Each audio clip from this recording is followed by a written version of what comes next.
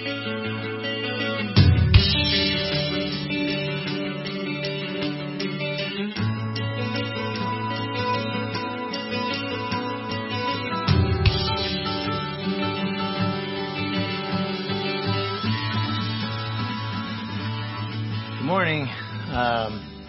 Once again, here we are on the screen, and I'm talking again to a camera, but I'm getting used to it. I'm gonna eventually get better at it. Just bear with me. It's new to me. We talked about that a little bit last week. This is not a response to COVID or any of that kind of stuff. This is just our next phase in planting this church here in Tempe, is to kind of put the messages up online where we can look at the Word together in the morning.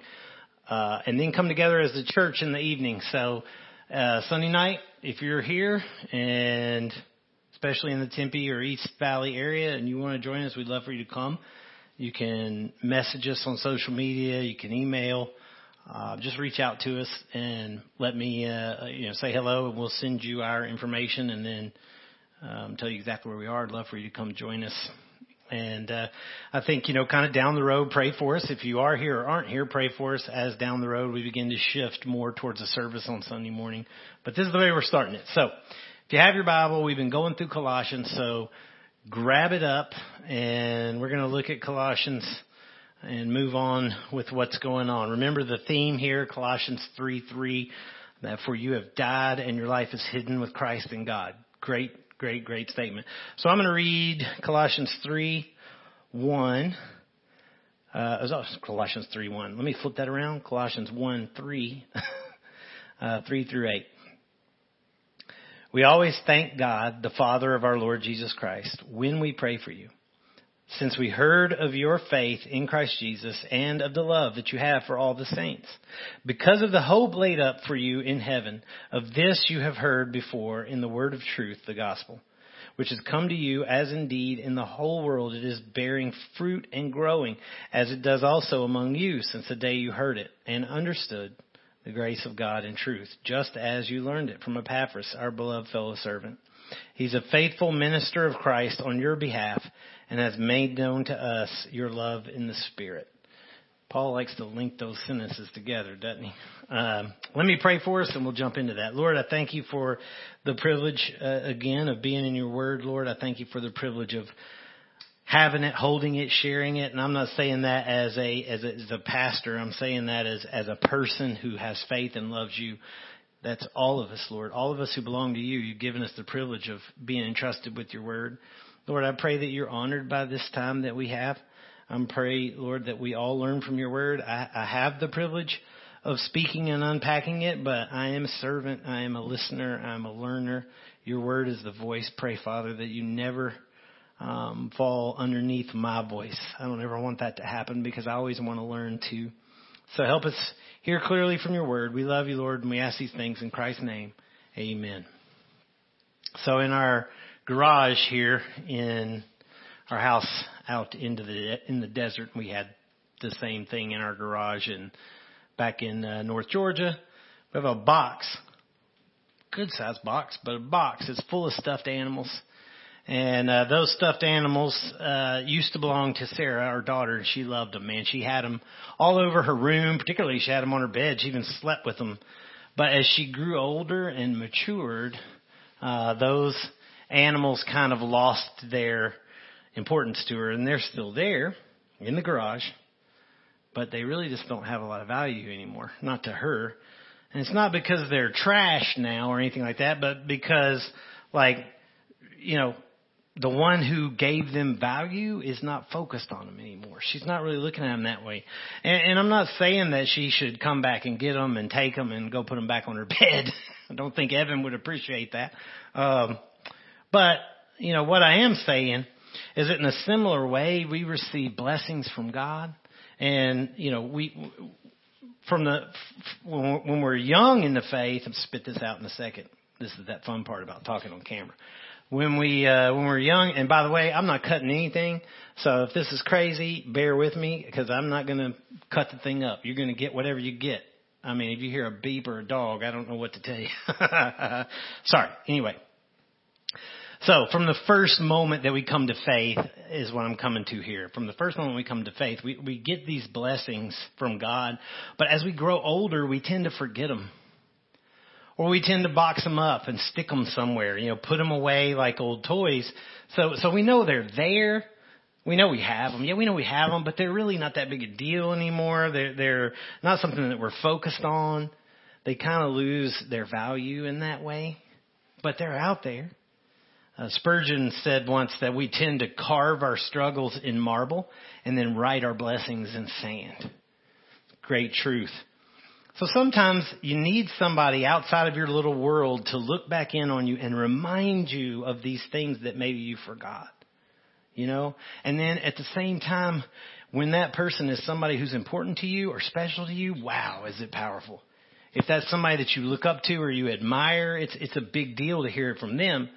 And it goes even farther when they say, hey, don't forget your blessings, but also let me remind you, I love you. I'm praying for you. I care about you. Those things are huge. So today I want to talk about some of these benefits of believing. That's kind of what we're going to call this section, the benefits of believing. And I don't mean believing in the sense of just lip service. Yeah, I believe in God. I'm talking about life-altering trust in Jesus. That's what I'm talking about. And I want you to know here that as believers in Christ, like those that Paul's writing to here in Colossae, you're being prayed for. You're part of a brotherhood of love, a family. When I say brotherhood, I mean brotherhood, sisterhood, a family. Remember, you're also saved by grace. I mean, just think about that alone. You're saved, past tense, by grace. You have hope of heaven. You have been served by faithful disciples. Powerful stuff. And I want that to encourage you, okay? Because I want you to move and start to share that same gospel that came to you.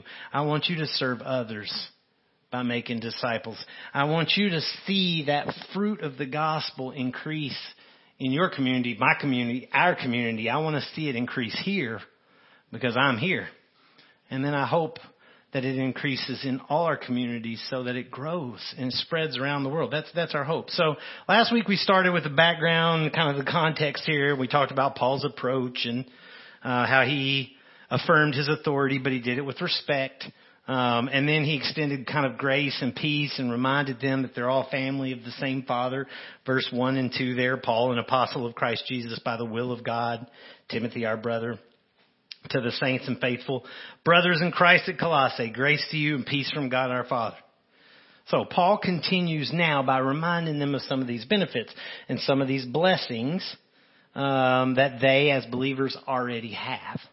So I've kind of got them separated out. We'll walk through them, but I'll tell you up front, there's a brotherhood or a family of faith, hope, and love. There's the bearing of fruit through grace and truth. There is being served through discipleship. These are all areas of benefits to believers. So we'll start with the first one, kind of a brotherhood or a family of faith, hope, and love. Look at verse 3, Colossians 1. We always notice how many times he says we or our here. We always thank God, the Father of our Lord Jesus Christ, when we pray for you, since we heard of your faith in Christ Jesus. Our. Paul's speaking to them directly, but he's speaking from a group. His heart is speaking bigger than just himself. Talk about encouragement. You're not alone in this. There's a group. As a church planner here in East Valley of Metro Phoenix, I have been blasted by all kinds of plans and strategies and ideas and suggestions for seeing this church grow and multiply and grow faster. Bold outreaches, big events, concerts, giveaways, handouts, flyers. Most of that's not really our style. I'll tell you what is though, and what we have seen really work in powerful ways. It's a real simple plan. It's called this: I'll pray for you.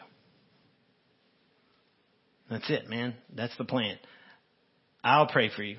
And then, hey man, how's it going? How's it been? Like, you doing okay? Because I've been praying for you. How's that going? Whatever that is. Because I've been praying for that. I'm telling you, man, that carries so much weight. Think about what Paul is saying. He's opening by telling them he is praying for them. It's a common approach for him. He does it multiple times. He did it in Ephesians. He does it in Philemon. Does it in Philippians. He does it several times. But what's the power in it? You think he's just saying it, or do you think he really does it? We do often say we're praying when we're not. So if you're going to take that approach, then you need to pray. But I think he's doing it, right? Why wouldn't he? What would it mean to hear that the Apostle Paul is praying for you? Think about Jesus told his disciples in John 17, he was praying for them. The Son of God is praying for you. I mean, it's powerful stuff. Notice why he's praying. He says, because we heard of your faith and your love for other believers. Paul sees their acceptance of the gospel as reason to pray continuously. Think about that. We usually go the flip way. We usually say, man, these guys are so lost. These guys are so messed up. We're going to have to pray for them. Man, we're going to pray hard because they're so lost. And then when they accept the gospel or when they turn and they begin to repent, immediately it's like, okay, good. We're good now. Remember, too, Paul hasn't even met these guys. And he's doing this. Really, I mean, though, how often do we thank, here's what I'm saying. How often do we thank God for somebody else's faith? How often do we thank God that other people, by name, are praying for other people by name? Or are serving other, not ourselves. Not, hey, God, thank you that person loves me. No, thank you that person loves that person. How often do we do that kind of stuff, you know? Do we ever pray harder when people are getting it right? Whatever that means, but you know what I'm saying. Or do we stop praying when it happens? Hey, man, once they're living right, once they're doing the right thing, we just stop praying. No, man. Why would it be more important to Paul or to us either to pray more consistently after somebody has become a believer, a faithful believer? Their faith in Jesus and their love for others puts them in a place of hostility, spiritually, hostility with the enemy. It makes their threat to the enemy greater. Therefore, it's a great reason to intensify prayer for them, not back off. Paul says, always here. Prays for them always. Does he mean every second? Not necessarily, but maybe. He says he's the one who wrote in 1 Thessalonians 5:17, pray without ceasing. So maybe every time that he prays, as he's walking, as he's talking, as he's thinking and communicating with God. But literally, I think what he's getting at here is every time that we do pray, when it's time to pray, we pray for you. And that's what he's getting at. Paul also explains who they pray to. And this is big. He says, God and Father of Christ. And there in verse 3. They are the same. It's not two different people. And Paul's going to wear himself out through this letter making that point. I'm not going to jump into it now. You're going to see it very clearly within the next couple of weeks. But one commentator wrote this. He said, Paul's prayer here, his prayer is addressed to the God and Father of our Lord Jesus Christ. Prayer is the unspeakable privilege of having an audience with the sovereign God of the universe. But it may be asked, how could a mere man dare to stand in the awful presence of the infinitely holy God? The answer is found in this text.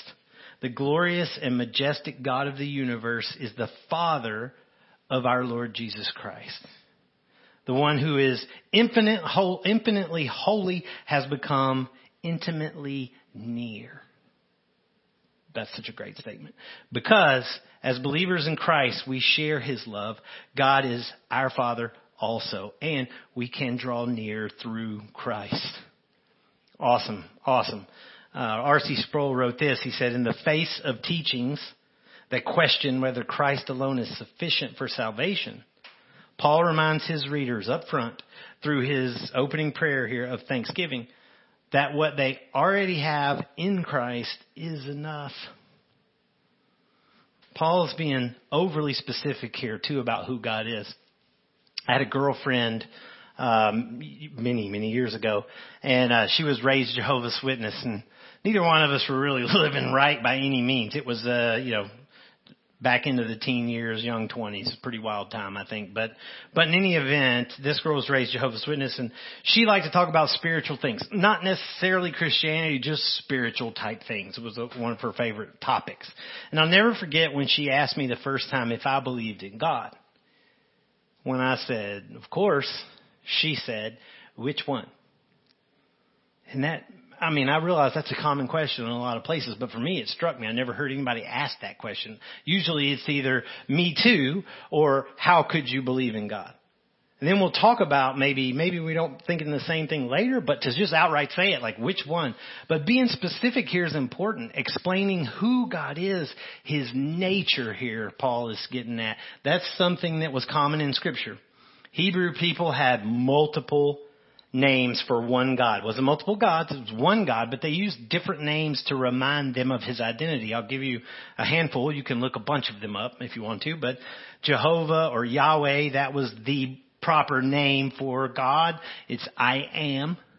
It's the name that God gave to Moses at the burning bush. It basically means eternal or omnipresent. He is that. So that's the identity of God you should think of. The eternal, the omnipresent. When you hear Jehovah, Yahweh. Jehovah Jireh, it means God our provider. Jehovah Elohim, eternal creator. El Shaddai means Lord God Almighty.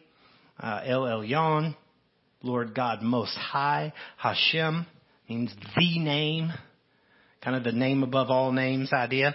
Adonai, Lord God, or Master, Ruler God. Paul's description of God here, it reminds us, think of the things without the direct words. Think of what he's saying by those words. He's the God that saved us because Jesus is our salvation and this is His Father. So He is the God who saved us.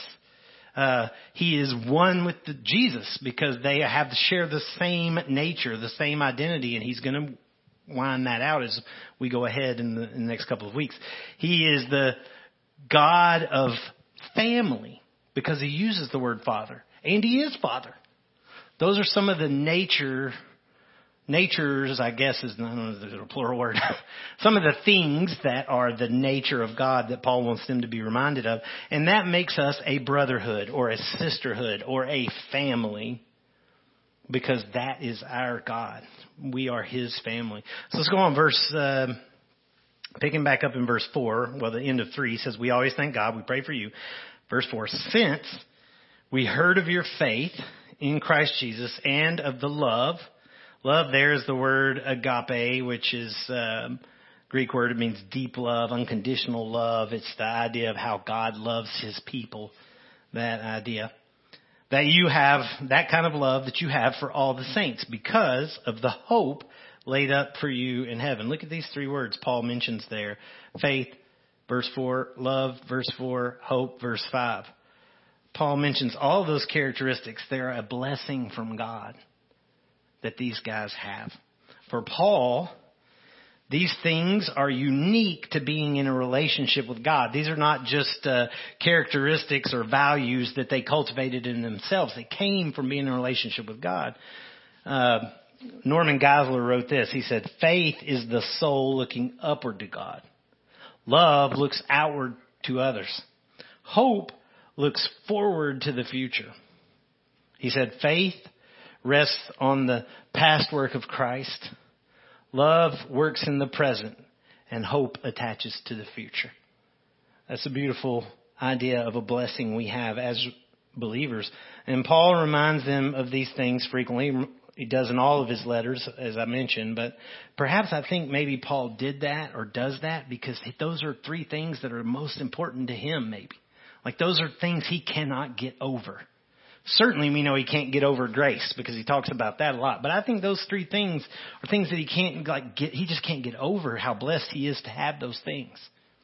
And so for us, I think about each of these things and ask yourself, have you gotten over it? Is it in the box in the garage? Have you gotten over it? Like just think of them. Faith. A gift from God. Your faith is a gift from God. That you have faith in God. You believe in Jesus. That. Have you gotten over that? Hope. of heaven. Hey, man, heaven awaits. There is hope of heaven. Not just way off in the sky, but here as well, a kingdom on earth.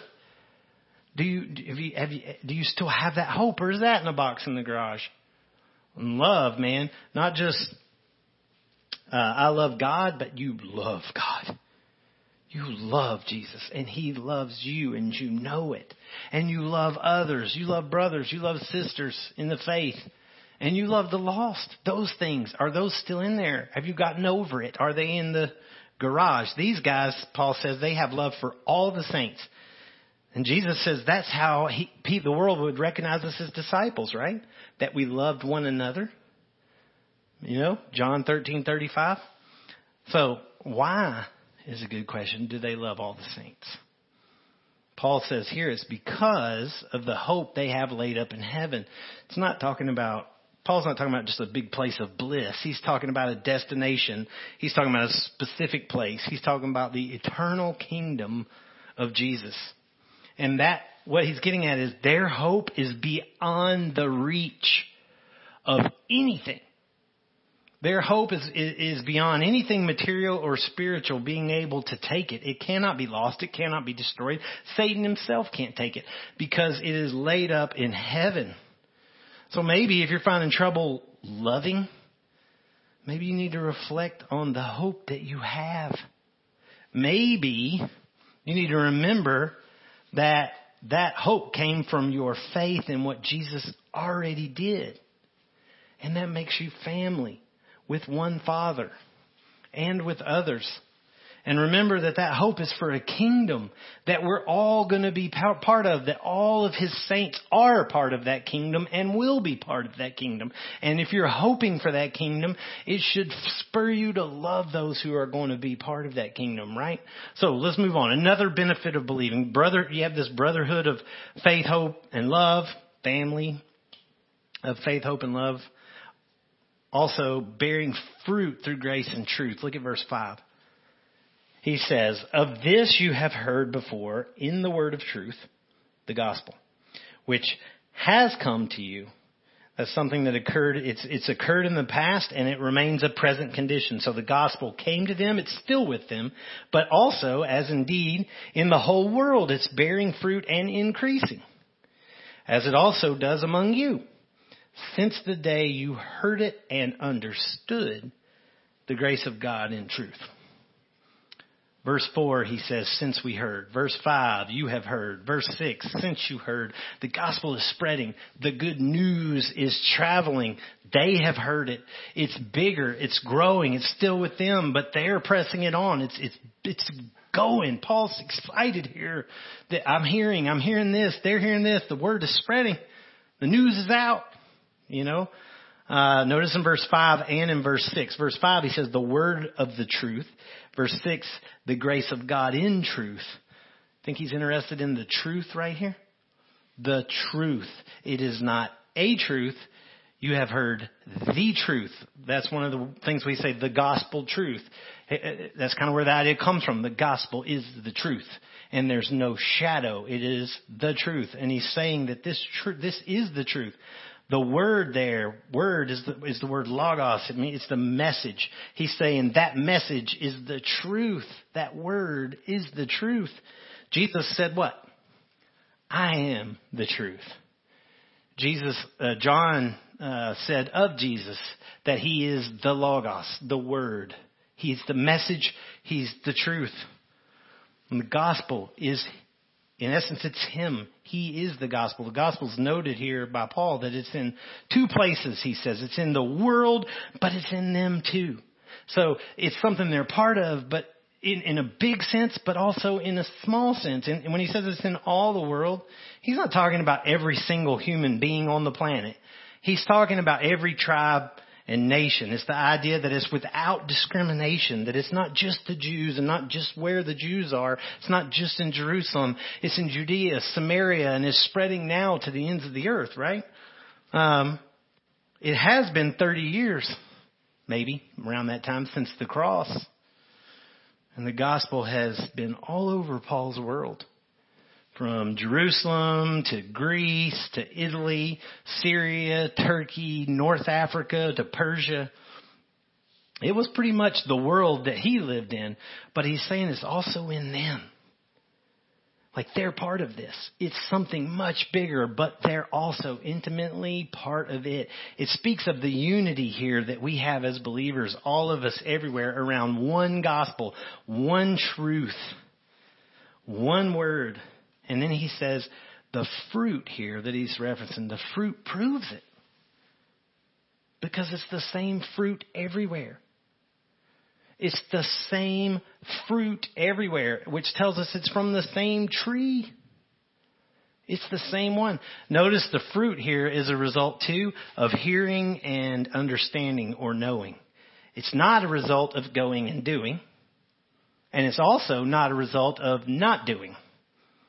What I mean by that is it's not a result of good works and it's not a result of bad works. It's a result, he says, of hearing and knowing. It's called grace. They already have it. They already have it. Mentioned earlier, like the toys in the garage, we tend to forget the blessings because they seem old or routine. I remember Tim LaFleur. I don't know why he's getting all my TV time. I mentioned him last week. But I remember Bro T telling me one time, I used to meet with him on a regular basis when we served together. And I was talking one day just telling him about my week ahead. And I told him something like I had to preach on Tuesday. And then I was going to be, but before I could finish, I think I was telling him I had to preach in a prison on Tuesday. And I was just going down a list. But before I got past that, he stopped me and he said, whoa, you have the privilege of preaching on Tuesday. Just that one little change, that one little tiny word, that one simple word was a huge reminder of the blessing that I have. Something that I'd put in the box in the garage. The blessing that I had. I mean, of having a privilege to preach his gospel, to share his word, and to see the fruit of the gospel. That's a privilege, man. And I don't have it as a preacher. We all have it as believers. But I was just reminded of it by one simple word change. There's a few different references to the fruit in the Word, obviously, in the Word of God in the Bible. Obviously, the fruit of the Spirit in Galatians 5. That's probably what comes to mind first if you know the Word. There's others like the fruit of righteousness in Philippians 1. Jesus talked about in John 15, abide in me and I in you, and talking about producing fruit that way. But I feel like the point here is not determining specifically what the fruit is. I think the point in what he's talking about here is that fruit has seed. And that seed hits the ground, goes into the ground, the seed dies, and up comes another plant that has more fruit that bears seed. And those seeds go in. And so what he's talking about, I think, is more about reproducing. And we're reproducing the same seed. It's the same plant. It reflects the same nature in the world and in us here or in Colossae with these guys. It's the same seed. It's increasing. The fruit of the gospel is increasing. It's spreading. It's not so much about about their character as it is about the fact that the gospel is spreading through their faith and their obedience. I think that's where he's at. So I asked myself, does the gospel spread through me? Does the gospel spread through you? Does it? Do you know what the gospel is? In the most basic sense, it means good news. In the classic Greek context, what it meant was it was used in terms of war to proclaim victory. Good news, we've won. And that's a pretty good way of looking at it, because the gospel is good news that Jesus has defeated death, sin, through his cross. Can you articulate that to someone? Is it good news to you first? Can you express it? Can you communicate the clear thought of what the gospel means? That Christ, that Jesus has defeated sin. We need to remember, by the way, that the news is good. Too often we focus on sin, trying to convince people for hours that they're a sinner. And it's important they recognize that, or there's no good in it. But it is ultimately good news. It's a celebration. It's victory. You know what I mean? It shouldn't be miserable. It shouldn't be terrifying. It should be exciting. One other note here, it says they heard, but they also understood. It means to recognize, to discern clearly and distinctly, but with a burden for response. So to hear is an act of man's choosing. This is a basic way to remember. To hear is an act of man's choosing, but to understand is an act of God's grace. To hear is an act of man's choosing, but to understand is an act of God's grace. John 3 comes to my mind. Jesus said, "Truly, truly, I say to you, unless one is born again, he cannot even see the kingdom of God." He would say things like, "Let him who has ears hear." We all have ears. He's not saying everybody hear. What he's saying is, he's saying that if you understand what I'm saying, lean in. Like, listen, if you understand, if you have the ears, if your ears are tuned in and turned on, turned on, hear me. Because hearing's not enough. Faith is a result of understanding. Romans 10, one of the more quoted verses in Romans 10, he says, faith comes by hearing, not faith is hearing. Faith comes by hearing. They heard and they understood the grace of God. But they understood by the grace of God. But what's cool is they also learned from Epaphras, the disciple maker. Look at the last one here. One more benefit of believing. We'll finish up here pretty quick. So you have this brotherhood of faith, hope, and love. You have bearing fruit through grace and truth. Then you have being served through discipleship. Look at verse 7. Just as you learned it from Epaphras, our beloved, that's that same agape word that we mentioned before, the kind of love God has for us. He's saying we all feel this way with Epaphras. Just as you learned it from Epaphras, our beloved fellow servant. He's a faithful minister of Christ. That word servant, fellow servant, the word servant's doulos in Greek. It means slave. And then he says he's a faithful minister. Minister is also a word that could be servant, or it is diakonos. That's where we get the word deacon. But it means like serving a meal type thing. Someone who would serve a meal to someone else. He says he's a fellow slave.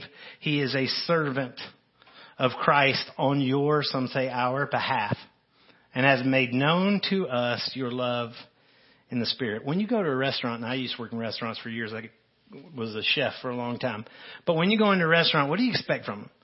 You want the hostess to smile at you when you come in. Man, great to see you. Glad you're here. You want them to hurry up and get you a table. You want them to walk you back, say nice things to you, ask how your day was maybe. I don't know how personal you want them to get, but you want it to be a good experience. You want the server to come out and ask what you want. You want the server to get what you need when you need it, preferably even before you ask, because they see, oh, my glass never got low because she just kept filling it up or he kept filling it up. You want them to be respectful of you. You want them to be mature. You want them to look clean. You don't want them to be too comfortable, but you don't want them to be awkward. You know, you have all these things that you really want to experience from these restaurants and from these servers that come out and take care of you. You want your table clean with a smile. You want the check to be affordable. You want all these things. Too often we mistake our experience with God in such a way when we become believers. But what we do is we see ourselves as the ones that are the customers and God as our server. We want these things from God. God, I need you to do this. I need you to get this. God, I want you to get that before I even need it. God, I want you to set that up before it even bothers me. God, don't let that catch me off guard. Watch myself over here. God, don't make it expensive. You know, we have all these things. But what we need to realize is that God owns the restaurant. God is the owner, and we are servers, but we're not serving the restaurant. We're serving the people within. We serve each other. We're in God's restaurant, God's family, so to speak, and we serve each other. And the way we serve each other reflects the owner of the restaurant, and it reflects the reputation of the restaurant. And Paul notes here that Epaphras has served the Colossians in God's restaurant really well, and done it well. He says that they learned it from Epaphras. That word learned it, that's translated there, is closely related to the other word in Greek for disciple. Very similar word. Epaphras didn't just host some class or preach some message and then give this big altar call. He invested his life there in making disciples. The model for them is Epaphras, because Paul never went there, remember? It is Epaphras. He's a fellow slave and a servant. Slave to who? In what way? Both of those words there, those Greek words are nouns, but slave, doulos, is his identity. Okay? Servant, diakonos, that's what he does. Slave is his identity. Servant is what he does. Also notice he doesn't serve them specifically. He serves Christ first. But he serves Christ on their behalf. So in serving Christ, he's serving them. Making disciples here, he serves them as Christ would serve them. That's the idea. He's making disciples is not only his commission, but it's our commission from Jesus. That's the one thing he gave us to do. It's not just sharing the gospel. We make disciples. That's what we do. We're not just winning the lost. We make disciples.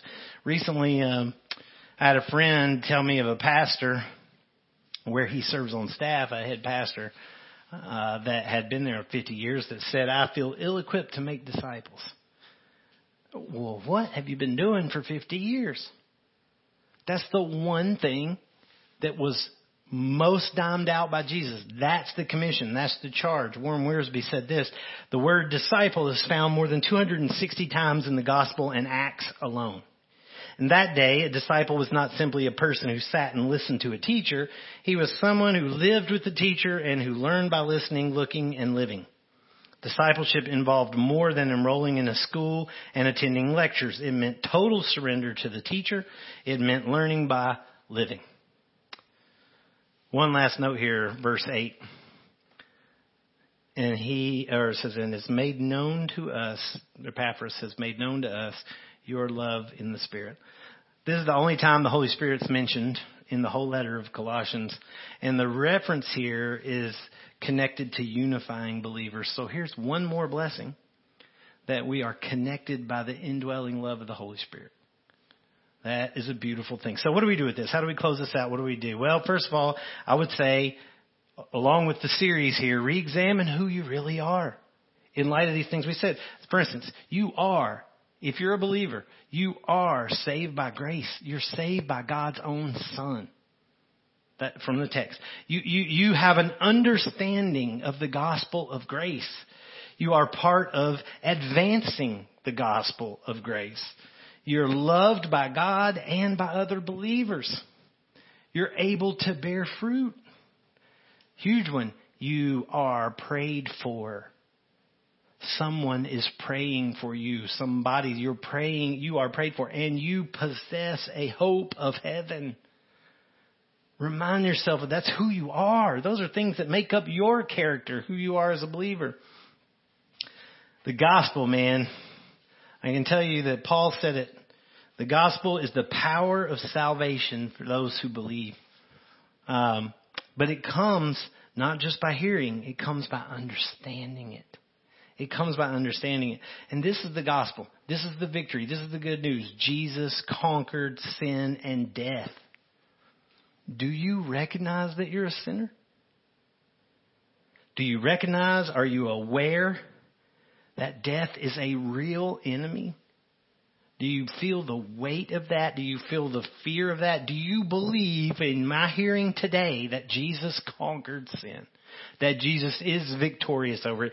That Jesus did that by taking sin on himself and being nailed to a cross, that your sin is something that he took upon himself, nailed on a cross, giving you the righteousness that belonged to him. The righteousness before God that belonged to him. And then he rose from the dead and defeated death. Death could not, how's the grave going to hold him? He created everything. Rose from the grave.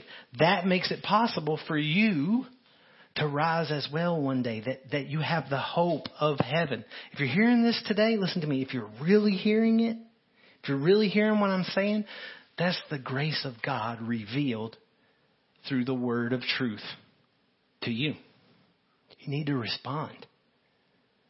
You need to tell him you hear him. You need to surrender your life to him. take a knee and say, I am your servant. Allow him to use you. He will. He'll use you to produce fruit in the gospel, to spread it further, to carry it on. He'll use you to do that. He'll use you to make disciples. If you're already in the family, if you already call yourself a believer, a disciple, if you're in the family, take some time to remember what's in the garage, man. Go unpack it. Take some time to remember what God's already blessed you with by faith, by grace. Celebrate it for a minute. You know what I mean? Look, thank God for it. And pray. Pray for your family. I mean, your immediate family, sure, but I'm talking about your family of believers. Pray for us out here trying to plant this church. Let us know how we can pray for you. You know, come join us tonight if you want. We can talk about it. Messages for the location. You can find us, as I said, on social media, whatever. Send us a message. We'll tell you where. Come join us if you're in the East Valley. We're in Tempe. Come join us. Or email us if you want us to pray for you. Just pop on there and send us an email. I don't care if you're here or not. Email us if there's something like, man, I really want to pray. I need somebody to be praying for me. I need to know somebody's praying for me. Hit us up. We'll do it. I promise. I give you my word. We will pray for you. There are other resources out there that can help educate you on praying for other believers around the world. One of the best is Operation World.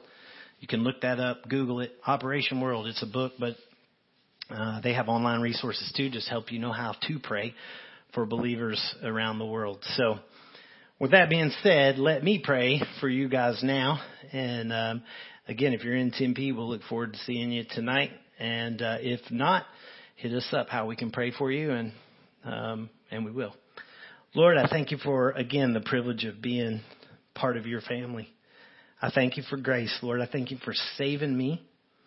And I can feel the weight of what Paul says when he refers to himself as the chief of sinners. I feel like my life has been riddled by sin, and still I wrestle with it. Yet I know because of your grace, I am a new creation in Christ. I pray if there are those today that don't know you, that today they surrender and say, I don't care where they are or what they're doing, I'm done. I'm yours. I'm done. I believe. I hear and I understand and I believe. And God, I pray that if there are men and women that would do that I know you bring them into the family. Bring around them people like Epaphras. Bring around them a brotherhood, a sisterhood that would help disciple and grow them. The obvious place for that is the church, and I hope they find a good one. If they're here in Tempe, Lord, I pray you guide them our direction, or the East Valley, wherever. Lord, again, I thank you for the privilege of technology and the opportunity to be able to do this way. I pray that you bless that and grow your church. And we ask these things in Christ's name. Amen.